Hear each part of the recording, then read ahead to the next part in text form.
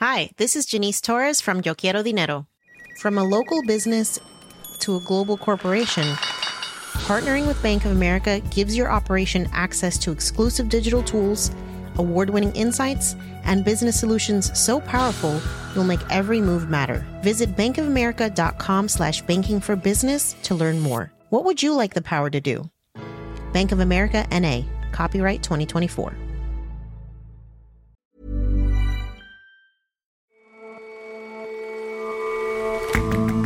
Hello and welcome to The Intelligence. In New York, I'm John Fassman.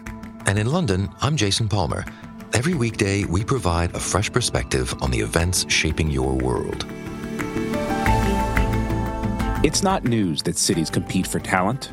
Traditionally, they've done this by inducing companies to move there and trusting that the professionals will follow. But some American towns have cut out the middleman by paying people to move. And one of the best ways to tap into both the mental and the physical well-being that music brings is drumming. It's particularly helpful for children who have emotional and behavioral difficulties, and new brain scanning research hints at why.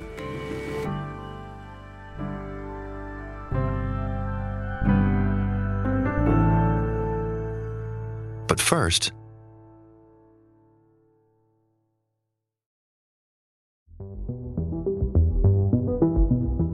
Israel is once again on the path to a general election, the fifth in less than 4 years.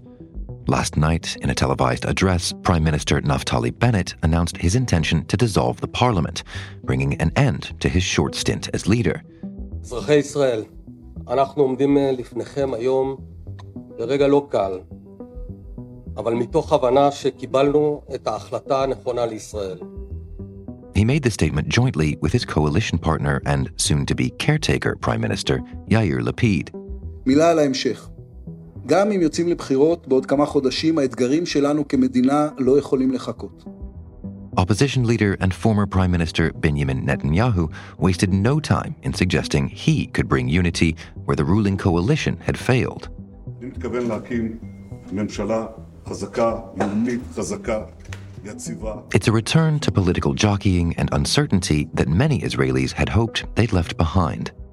So just a week after this government marked its first anniversary in office, it imploded with its two leaders, Prime Minister Naftali Bennett and the alternate Prime Minister Yair Lapid, acknowledging that they can't keep their non-majority coalition together.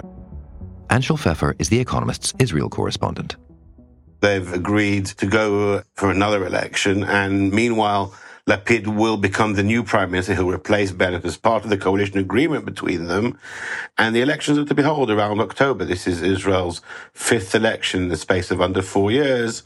So basically, Israel's back to the political paralysis that it was for most of 2019 to 2021. And so how did we get here? How did the coalition come together and then ultimately come apart? So the coalition to begin with was almost unbelievable, certainly unprecedented. It was a coalition of 8 rather small, very disparate, very diverse parties, ranging from the nationalist right to the left, and including for the first time in Israeli history, an Arab Islamist party. So this coalition really had one raison d'etre, and that was to end the long reign of Benjamin Netanyahu. And they achieved that, but they could achieve very little else. They managed to pass a state budget, but beyond that, they couldn't really pass any major legislation. And the contradictions within the coalition were just too much. They couldn't hold on to the majority. Right-wing members defected to the opposition. Left-wing members refused to vote for various national legislation. And ultimately, it just couldn't hold. But what is the inciting incident that made it come apart this week? So it wasn't one incident this week. It was an accumulation of things.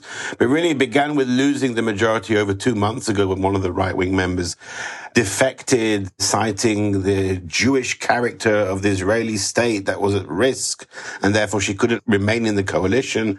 Without the majority, then it was pretty clear that the next controversial piece of legislation would become the obstacle on which the government would probably founder. In this case, it was a routine renewal of the Israeli laws and regulations in the occupied West Bank, And that was something that many Arab, Palestinian, Israeli Knesset members couldn't vote for, and they didn't. And that was really what pushed more right-wing members of the coalition to the exit. And we know that Mr. Netanyahu is clearly going to run again, but what was his role in the coalition collapsing?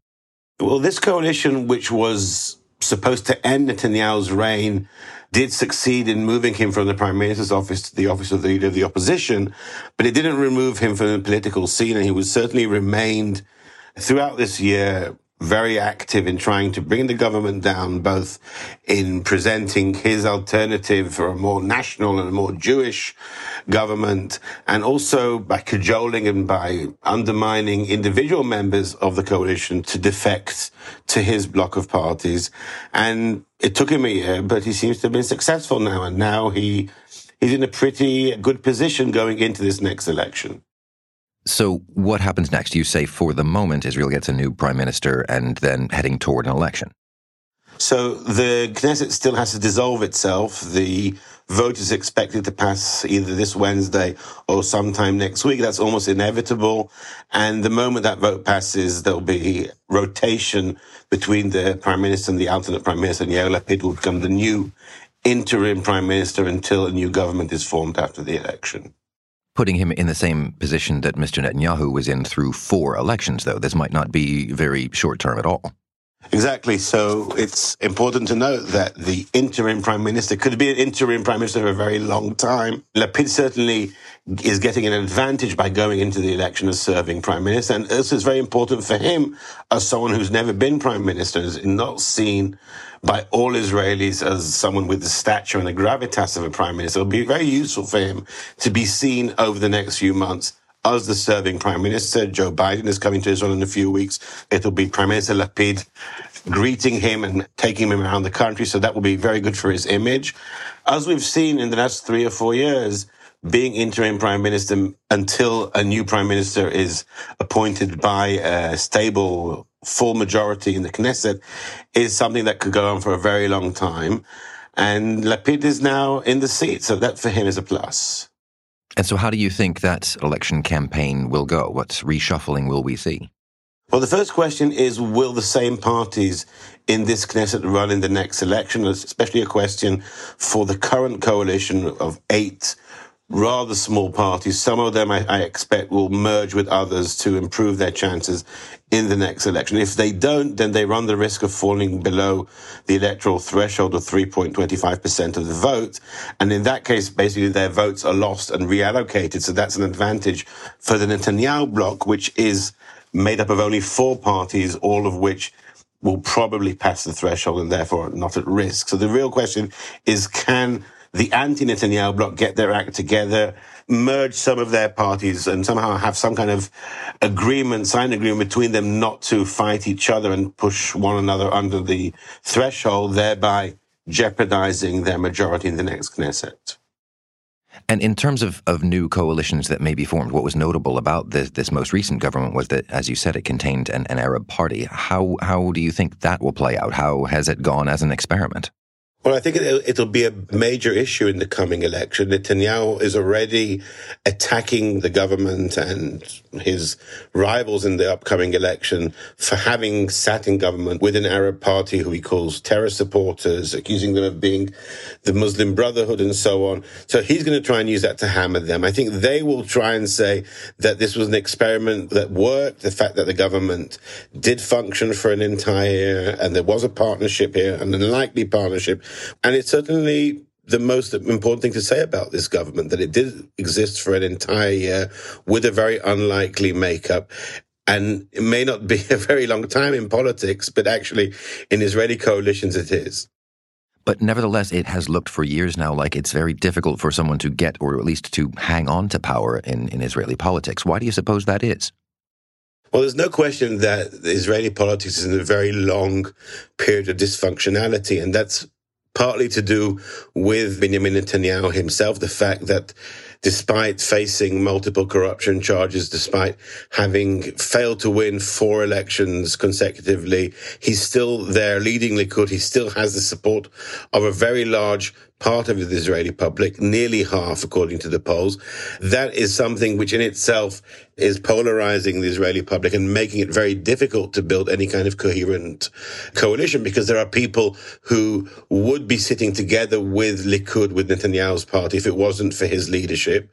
That's one of the major reasons for dysfunctionality. And the other reason, the Israeli public really is split, not just over Netanyahu, but over core issues of state and religion, over the future of the Israel-Palestine conflict. And then there's the question of the participation of the Arab public in the Israeli election. They do vote. They're 21% of the population.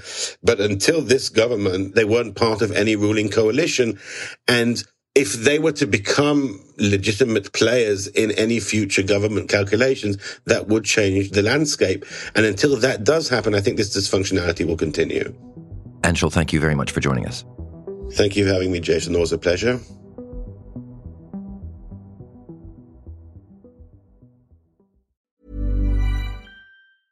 A lot can happen in the next 3 years. Like a chatbot may be your new best friend. But what won't change? Needing health insurance. United Healthcare Tri-Term Medical Plans are available for these changing times. Underwritten by Golden Rule Insurance Company, they offer budget-friendly, flexible coverage for people who are in between jobs or missed open enrollment. The plans last nearly 3 years in some states, with access to a nationwide network of doctors and hospitals. So for whatever tomorrow brings, United Healthcare Tri-Term Medical Plans may be for you. Learn more at uh1.com.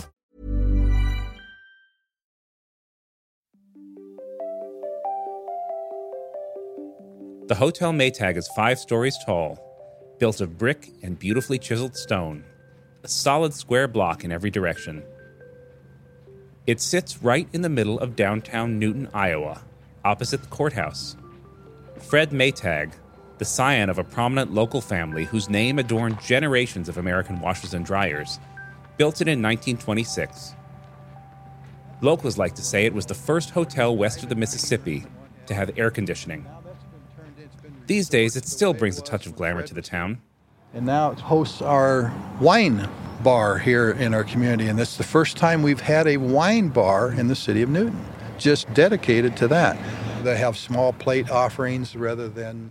Mike Hansen is the mayor of Newton, and he recently showed me around. It didn't take that long. Newton's a pretty small town.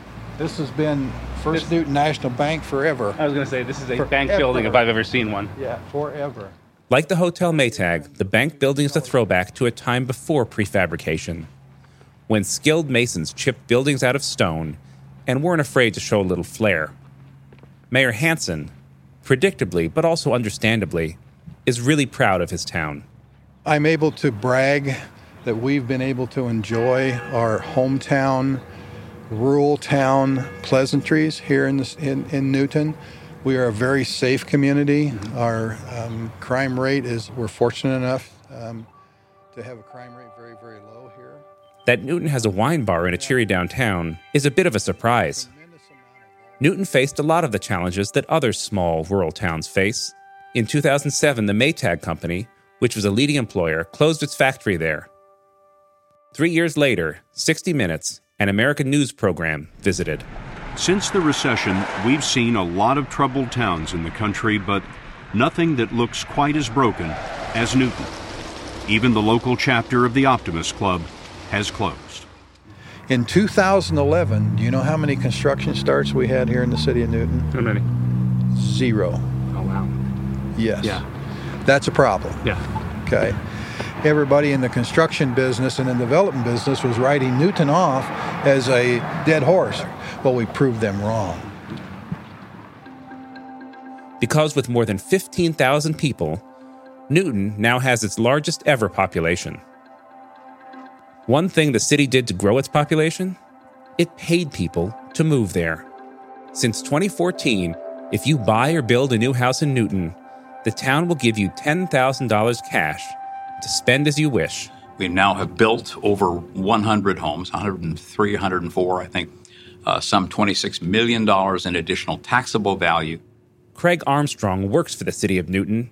He helped design the policy. The concept was, let's provide an incentive of some sort that will be sufficient enough to engender new home construction and or new custom homes that people would want to come buy a piece of land and then build a home. My opinion was that cash is king.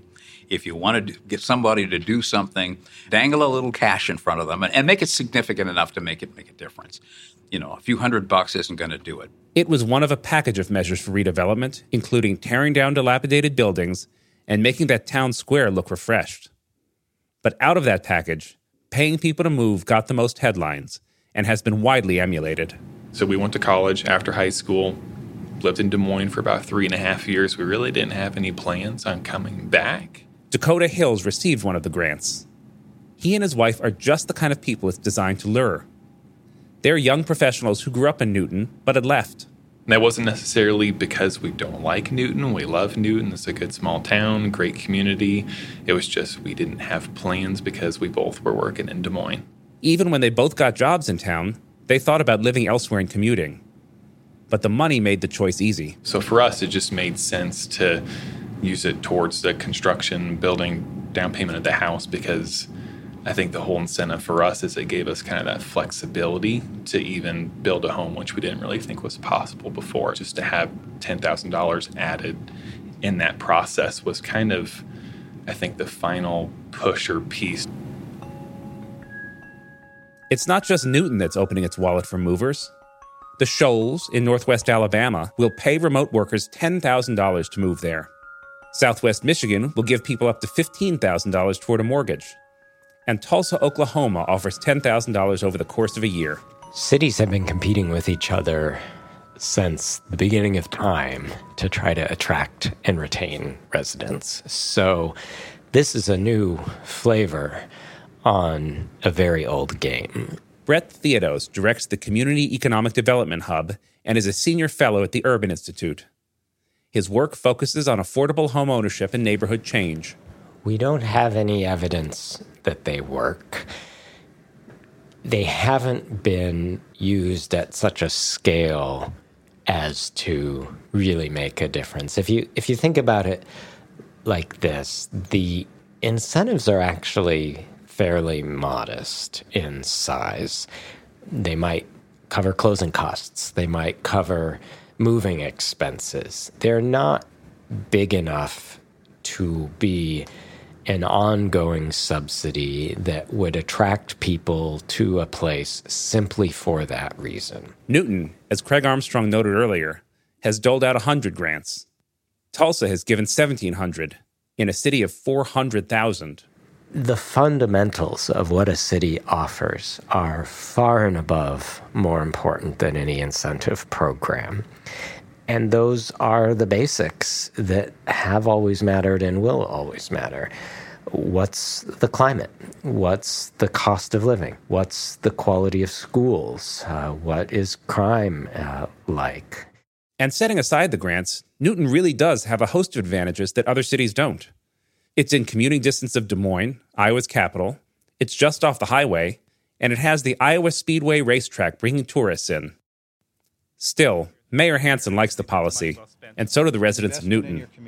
Okay, it's no different than we invest in our own personal assets and what have you. If we're not willing to invest in ourselves, who's going to do that? And so we have been able to convey that message to our citizens here, and for the most part, they get it. Now, if we'd have went the other way, I probably wouldn't be here standing here talking to you. I think you'd be talking to some other mayor. The city of Newton is set to renew the policy next year, even if the $10,000 isn't necessarily its greatest selling point. This is just the old rural Iowa feel here in our hometown, and we are very welcoming. It doesn't matter who you are or what you are. We invite you to come in and enjoy our community and become a part of it.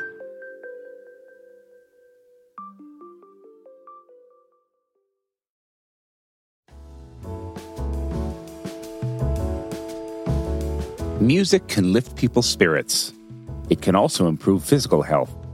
One of the best ways to feel the effects is by drumming. As well as being physically demanding, drumming requires people to synchronize their limbs and to react to outside stimuli. And now a new study shows that drumming can reach those who find it difficult to communicate.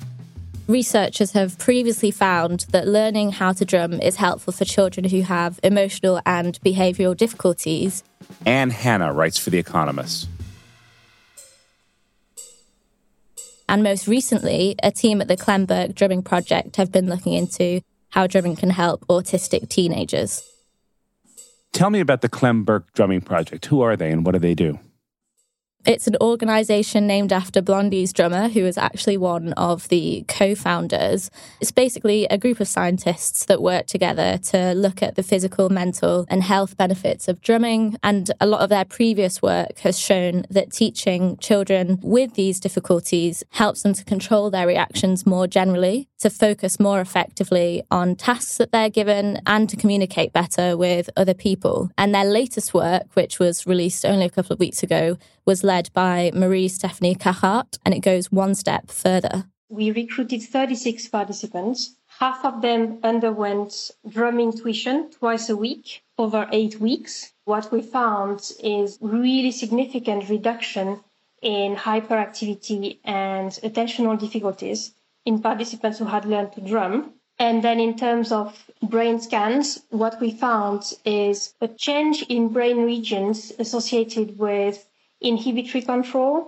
and attentional difficulties and self-regulation as well. So we were quite excited about this because this is really promising in terms of having an intervention that can work for autistic individuals and that can really help with their quality of life and their mental well-being. Why drumming specifically as opposed to any other musical instrument? Drumming is unique in a few senses in that it combines music and exercise as well. You have to use your whole body, not just your arms. You have to coordinate all of your limbs. And it requires quite a high level of motor control. Miss Cahart told us that autistic individuals sometimes struggle with body movement and with motor control. So this is particularly helpful in that it helps to enhance that. And so that's sort of anecdotal evidence that drumming can help. What did the research find? The research found, as expected, that most of the people in the drumming group did show those positive behavioural changes. Their carers and their parents filled out questionnaires before and after that showed that. And these behavioural changes were reflected in their brains. So the fMRI scans showed that several clusters of connectivity between parts of the brains had strengthened during the experiment. So these changes in the brain's wetware really nicely match the changes in behaviour which learning to drum induces. So, Anne, could drumming also help others with different kinds of developmental disabilities? Miss Cahart and her colleagues think that there are signs that drumming could be really useful for individuals with other types of disorders, such as dementia, stroke, depression, PTSD, and even ADHD. But this work on autism is a gratifying confirmation of drumming's power to heal. The changes that Marie described, some of them were really extraordinary. So the parents were describing that they were finding it much easier to communicate with their children. Most of them carried on with drumming after the project, which was really great. And others pushed themselves in ways that they wouldn't usually, like, for example, signing up to educational courses. I had one mother who was almost in tears because her child had made eye contact with her teacher for the first time. It was a huge, huge step. And thanks so much for joining us today. Thanks so much.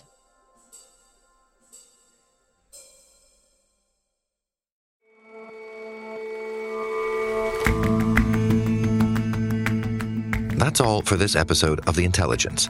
Let us know what you think of the show. You can get in touch at podcasts@economist.com. And you can subscribe to The Economist at economist.com/intelligence offer. The link is in the show notes. We'll see you back here tomorrow.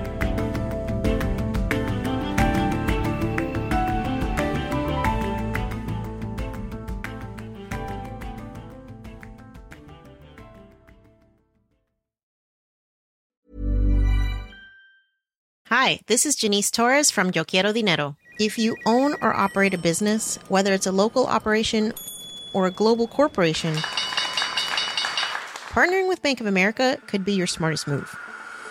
By teaming with Bank of America, you'll enjoy exclusive digital tools, award-winning insights, and business solutions so powerful, you'll make every move matter. Position your business to capitalize on opportunity in a moment's notice. Visit bankofamerica.com/banking for business to learn more. What would you like the power to do? Bank of America, N.A., copyright 2024.